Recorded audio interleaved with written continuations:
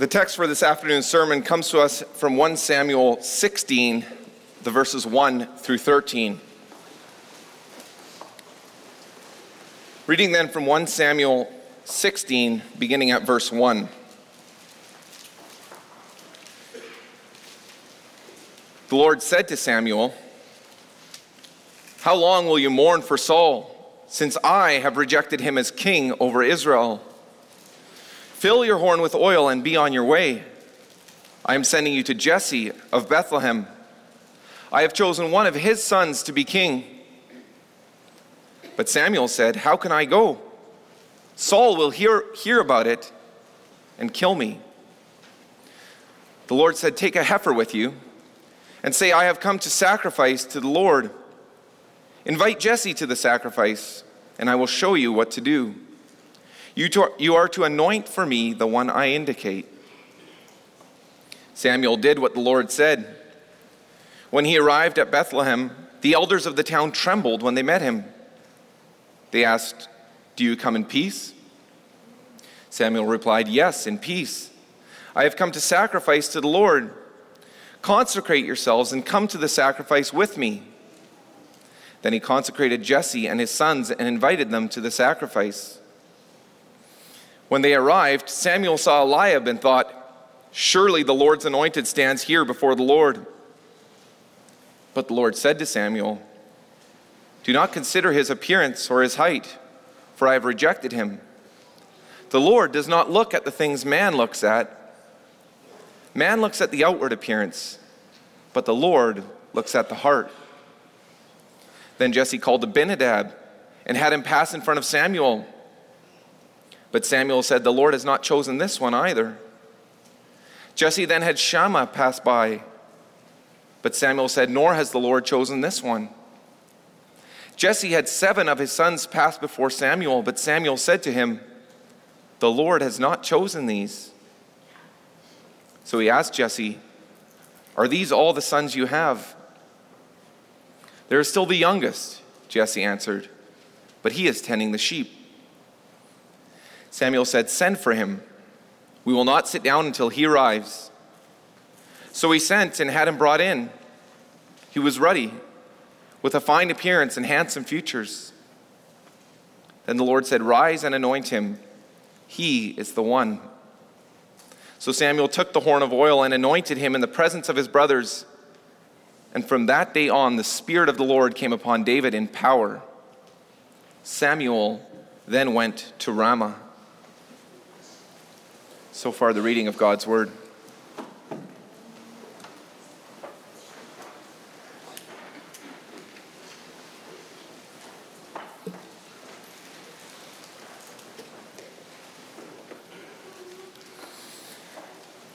Brothers and sisters of our Lord and Savior Jesus Christ, one thing that you have to come to terms with when you study the Word of God is that God does not do things our way. And we shouldn't be shocked by this, because this is something that God himself reveals in Scripture. We can think of Isaiah 55 verse 9, where God says, "For my thoughts are not your thoughts, neither are your ways my ways." God does things from an entirely different perspective, and this shows in the way that he uses unexpected events and unlikely people. God's story is not written the way that we would write the story. For which one of us would have thought that Joseph being sold into slavery by his brothers would actually turn out to be a good thing? And which one of us would have thought that 400 years in slavery or 70 years in captivity and exile, that those would have been important parts of the history of God's people? Would we have envisioned that God would use the sinful and rebellious nature of the people of Israel in order to open up the way of salvation to many? Well, of course not. And we wouldn't have used the same types of people that God did either. Would Ruth, the Moabitess, a pagan unbeliever, would she have been included in our story? Would Rahab, a prostitute? And would we have Christ the King, our central character, Would we have him be born to the family of a simple carpenter? Well, of course not. Because that's not the kind of story that we want, and that's not the kind of king that we want either. In our story, we would have had a king with a lot more glitz and glamour, and we would have cut back on some of the negative stuff. We would have made a story that was much more marketable. And that's because we don't share the perspective of God. Our thoughts are not his thoughts, and our ways are not his ways. And we'll see that today in God's choice to anoint David as the future king of Israel. So I proclaim to you God's word this afternoon under the following theme: God chooses an unlikely new king. We'll see in the first place the unexpected command to anoint a new king. Secondly, the unexpected character of a new king. And finally, the unexpected choice of a new king. Looking then at the unexpected command to anoint a new king. Our passage begins by introducing us to a grieving Samuel. Samuel is mourning. He is discouraged. He's distressed. And if we take a moment to actually put ourselves in Samuel's shoes, well, then we can understand why he's grieving. For Samuel is a man that loved God. Samuel is a man that had dedicated his entire life to the service of God. He's a man that's recognized by the people as being a prophet from God. And yet, despite this, Samuel's life was filled with hardship. It was filled with trouble. Though Samuel loved God, we're told that his sons did not. We're told that they were wicked men. They were not fit to lead Israel the way that Samuel had. And because of this perceived lack of leadership, the people of God, they had come to Samuel and they had demanded a king. They wanted a real king, just like the other nations, even though Samuel had told them time and again that God was their king. And yet God had granted their request. And so Samuel had anointed Saul as king. But Saul had gone his own way. He'd become proud. He decided to do things the way that he wanted to. So ultimately, God had rejected Saul as king. And this rejection is something that we actually read about quite a bit earlier in 1 Samuel 13. There we read, "Your kingdom will not endure. The Lord has sought out a man after his own heart and appointed him leader of his people." Samuel, he had spent his time, he was dwelling on the rejection of Saul. And yet he had forgotten about the fact that God had already selected someone else. And so God commands Samuel to get up and to go to the house of Bethlehem, or go to the town of Bethlehem, to the house of Jesse, because he says, there you will find the man after God's own heart, the future king of Israel. Samuel, however, he had a few concerns about God's command. After all, Israel still had a king. They had this man named Saul. And it's not like Saul would take kindly to the news that Samuel had gone to anoint another king. And the mere fact that Samuel has to bring this up, it gives us some idea of how far Saul has strayed from God, the type of man that he has become. For even though God had told Saul that the kingdom would be taken from him and given to another, well, it's clear that Saul would not give it up without a fight. It's not hard to imagine that Saul might have been keeping tabs on Samuel, because Samuel was the former leader of God's people. He was still an influential man. So we can understand that Samuel might be afraid. And yet God calms Samuel's fears, and he provides him with a valid reason to go. He tells him to take a heifer and to go and make a sacrifice to the Lord at the town of Bethlehem. For as God's representative, Samuel would still have had the responsibility of interceding, of making atonement on behalf of the people. So sacrifices, they would still have been a regular part of his routine. They wouldn't have drawn too much attention. And so with these instructions, Samuel goes. But the people of Bethlehem, they seem quite alarmed at the arrival of Samuel. From the reaction of the elders, it seems that they expected Samuel to bring punishment or to bring bad news. But Samuel assures them that he has come in peace.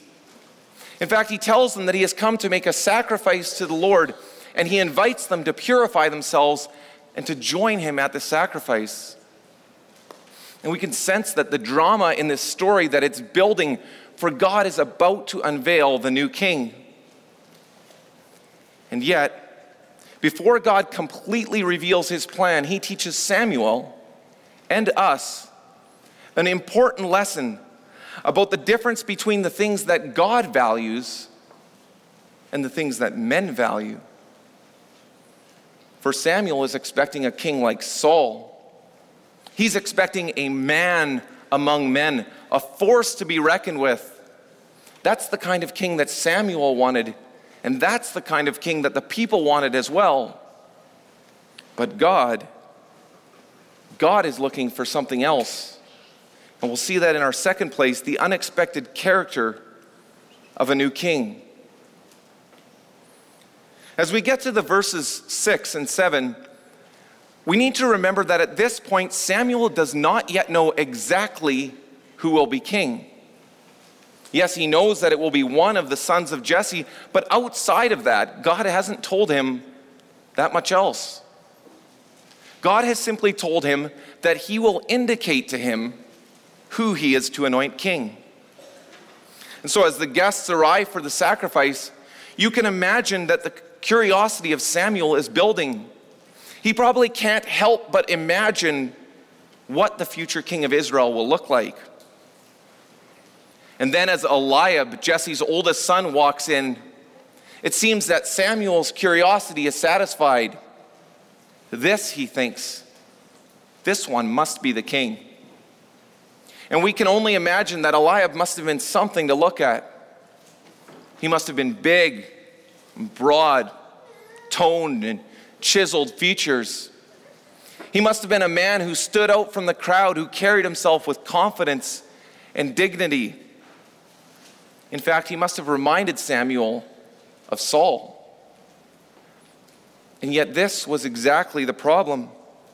Because Samuel's concern was focused on the external appearance of this king. He was wondering how he would be viewed. Would he command respect? Would he strike fear? But in his attitude, Samuel proves that he has not yet fully learned the lesson of Saul. For Saul, he had represented all of those things that the people wanted in a king. And yet he lacked the one thing that God valued most. And so God teaches Samuel in verse 7, he says to him, "Do not consider his appearance or his height, for I have rejected him. The Lord does not look at the things that man looks at. Man looks at the outward appearance, but the Lord looks at the heart." God shows that the king, he could have been big and strong, he could have been courageous and brave, but if he did not have a heart for God, well, then it would all be for nothing. God's people didn't need a great king by the world standards because they already had a great king. God doesn't need people to make him great. And God didn't need a king to help him rule the people of Israel. But instead, God shows us that he can use people, and often unexpected people, in order to bring glory to his name, in order to display his greatness. And this is something that the New Testament talks as well about. In 1 Corinthians 1, verse 27 to 29, there we read, "But God chose the foolish things of the world to shame the wise. God chose the weak things of the world to shame the strong. God chose the lowly things of this world and the despised things and the things that are not to nullify the things that are, so that no one may boast before him." God uses people who are nothing special by earthly standards in order to show how truly special He is. And this is something that God has done throughout history. God used Jacob, a cheater, Ruth, a Moabite, a pagan, Rahab, a prostitute, Paul, a murderer, Peter, a liar, Lazarus, who was dead. Because God is not held back by the limitations, the shortcomings, and the weaknesses of people. God's glory is not dependent on us. And we could learn something from that today, brothers and sisters. For what are the character traits that we really value? What are the things that matter to us? Are you consumed by your career? By how much money you make? Do you desire to have that figure, that body that everyone will notice? Do you define yourself by how much you weigh, by how tall you are, how thin you are, how athletic you are? What is it that matters to you? The truth is that none of these things are wrong in and of themselves, but it is all about priorities.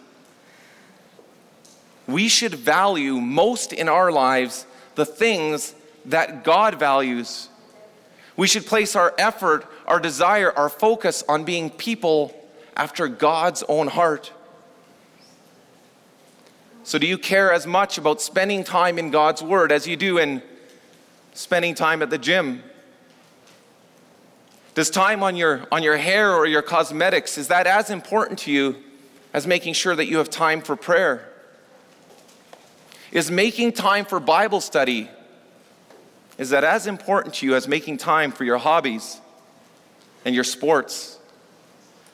Ultimately, we need to ask ourselves, where does God rank in our lives? We have a calling to strive to be people after God's own heart, to value the things that God values. And yes, we recognize that in this life, we will never be able to do that perfectly. And so we can give thanks to God that He has sent us one who could. In Jesus Christ, we find one who truly valued the things that God valued, one who was a perfect man, a perfect king, and one who now rules over an ultimate and an everlasting kingdom. And yet He was a man who did not conform to the expectations and to the values of this world. Consider how Isaiah describes Him in chapter 53, verse 2. There we read, He had no beauty or majesty to attract us to Him, nothing in His appearance that we should desire Him. Jesus was not a man of external appearances, and yet He was a man who really and truly valued the things of God because He possessed the heart of God. He loved God with everything He had, even unto death. He loved others more than Himself. He turned the other cheek. He was humble, even when He was falsely accused. He represented everything that the world despised, and so they rejected Him. They didn't want a king like that. And to be honest, they still don't want a king like that. And yet God knows that this is the king we need, because this is the type of king that no earthly king could ever be. All the earthly kings would always have shortcomings. They would always be men of sin. And yet by God's grace, they would play a part in paving the way forward. And it shows us that God can use anyone to play a part in His sovereign plan, even those that we least expect. And we'll see that in our third point, the unexpected choice for a new king. Needless to say, Samuel was probably a bit disappointed that Eliab, his choice for king, is not God's choice for king. But the good news is that Jesse has quite a few sons. So Samuel has them brought before him one by one. And yet as each one is brought forward, God tells him, I have not chosen this one, or this one, or this one. And then you have to imagine that there's this awkward moment where Samuel runs out of candidates. You just have to think about his confusion as he reflects on the instructions that he got from God. Had he misunderstood God? He had been sent to Bethlehem, to the house of Jesse, right? And you can almost picture him somewhat sheepishly asking Jesse, you wouldn't happen to have any more sons, would you? And yet Jesse says, yes, there is one more, the youngest, David.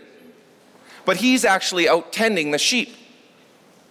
David was such an unlikely choice that he hasn't even been invited. And it's suggested that he was maybe 10 or 12 years old. And yet Samuel is convinced that this one at last is the one. And he goes and he summons David, and he will not sit until he comes. And then at last, as he is brought before Samuel, God tells him that he is the one. Now you might ask, why? Why? What was it about this young man, a youth, really, that made him a man after God's own heart? Was it his boyish good looks? Was it his handsome features? Clearly he had those. And yet, it's not those things, for God has made clear that he is not concerned about the external appearances. Instead, we need to recognize today that there was nothing particularly special about David at all. It's important to remember that, because this is not really a story about Samuel, or David for that matter. This is a story that's all about God. It's about God's ability to use anyone to bring glory to his holy name. God could have chosen Eliab, or his brother Abinadab, or Shammah, or any one of the other sons of Jesse, and yet God chose David. And not because he was more deserving or because he was perhaps a better person. For the reality is that David would prove to be a man with some serious shortcomings. He would turn out to be a murderer and an adulterer. David was a man who fell far short of the character that God demanded. And yet God chooses him. Because David's kingship was not about how good David was, or how courageous he was, or how righteous he was. Instead, David's kingship, it was all about God using unexpected people to further his sovereign plan of salvation. David's kingship was all about what God would do through David. David was simply the man on whom God chose to bestow his grace and favor. And we see that this is something that was publicly symbolized by the anointing at the hands of Samuel. And we read that David, he's not simply anointed by God, but we're also told that from that day forward, the Spirit of the Lord came on David with power. David was anointed as the representative of the Lord. He received the blessing of the Lord. And now he would go out with the strength and the wisdom that was granted by the Lord. And the picture that God provides us in our passage today of David's anointing and of the Spirit of the Lord coming upon him, this too points us forward to Jesus Christ. For centuries later, Jesus would stand up in a synagogue in Nazareth and he would read from the scroll of Isaiah from chapter 61, and he would say this about himself: "The Spirit of the Lord is on me, because he has anointed me to preach good news to the poor." Jesus Christ was, in the truest sense, the anointed, the chosen one of God. And at his baptism, we read that the Spirit of the Lord visibly descended upon him. Jesus Christ was the true and the perfect King that God's people needed. He would serve God with his entire heart. the way that a true and perfect king should. And by God's grace, we're invited to share in that kingship. And not because of how good we are, how strong we are, how much money we make. It's not because of anything that we do. Instead, as Lord's Day 12 of the Heidelberg Catechism tells us, by faith in Jesus Christ, we are able to share in his anointing. It's by faith in Jesus Christ that we too are empowered by the Holy Spirit. And by the grace of God, the Holy Spirit can do amazing things in our lives. God can use the least of us, the weakest of us, those who struggle with sins daily. And God can use us to bring glory and honor to his name. And David, he provides us with a great example of this. For in David, we see God working with a man, a sinner. And we see God molding and bending and shaping him so that more and more he learned to follow the example of the King of Kings. And it's through faith in Jesus Christ that God anoints us as prophets, priests, and kings. He grants us the power of the Holy Spirit to work mightily in our lives. So recognize this afternoon that it is in God's strength that we're able to take up the tasks to which he calls us. It's through the power of the Holy Spirit that we are able to be better siblings, better parents, better students, better employees. When we place our faith in Jesus Christ, brothers and sisters, we can rest assured that God is working mightily in us, bending us, shaping us, forming us into the type of people that God wants us to be. Amen.